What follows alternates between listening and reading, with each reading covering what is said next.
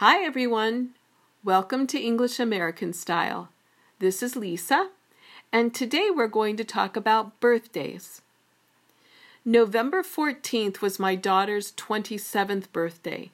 She's visiting me, so we celebrated her birthday like we used to when she was a child.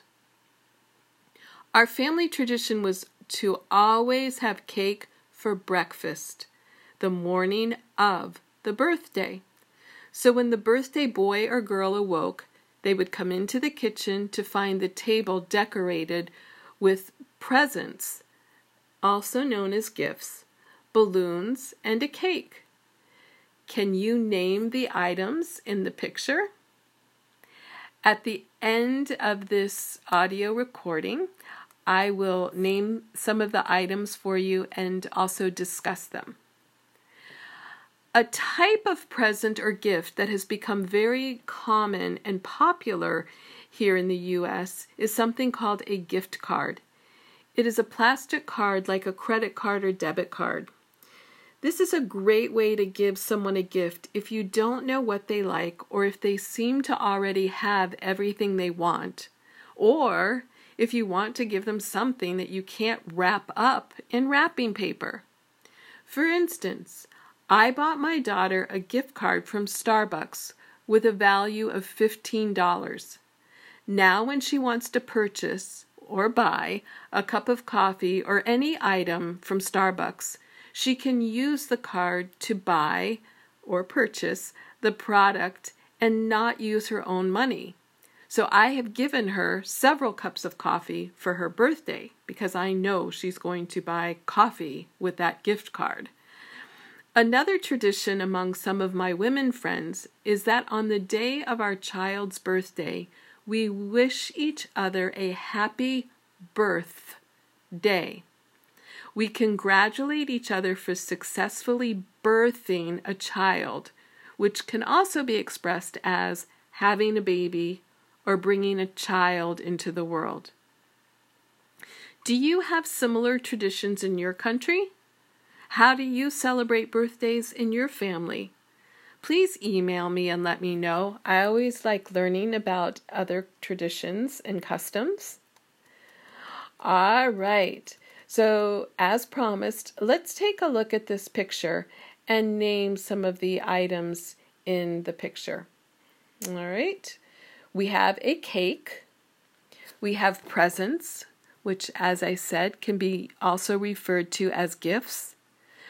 There are forks to eat the cake. There are napkins to wipe your mouth and hands.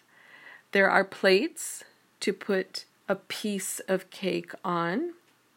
There are candles on the cake that will be blown out by the person who is receiving the cake. There are decorations hanging from the chandelier, and there are balloons.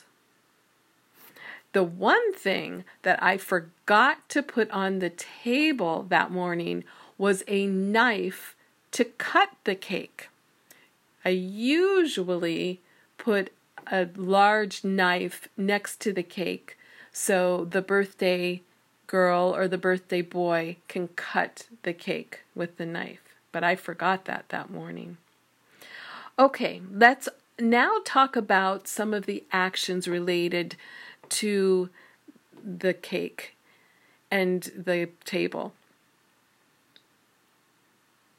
I light the candles on the cake. So we light the candles on the cake. After the candles are lit, we blow out the candles on the cake. After we blow out the candles on the cake, we cut the cake. Then, after we cut the cake, of course we eat the cake, but the birthday boy or girl will open their gifts or open their presents, which had been wrapped for the occasion. All right, that was a lot of information. So if you need to, listen to it again, take notes, and maybe look up some words that you don't know. All right, let's take a look now at the 5 takeaways for happy birthday. Number 1, used to. This is a verb used to say or indicate something that happened in the past but doesn't happen anymore. It doesn't happen now. It does not happen in the present. Decorated comes from the verb to decorate. It's the past tense, to make something look more attractive by putting extra things on it. So I decorated the table and the area of the table for a special occasion, a birthday. A gift card, also known as a gift certificate here in the U.S. It's a prepaid money card that allows the person who receives it to use it instead of cash. To wrap up, or you can simply say wrap, to wrap, and this is to cover something in paper. So I wrapped up the gifts. I wrapped the gifts. And just a little side note too, we wrap ourselves up in a blanket if we're cold. You'll also hear this expression used to put something around your body if you're cold. And then we have product, an item or service that is usually sold. Okay, so I think we'll wrap it up for today. Wrap it up can also mean bring to closure or conclude or end.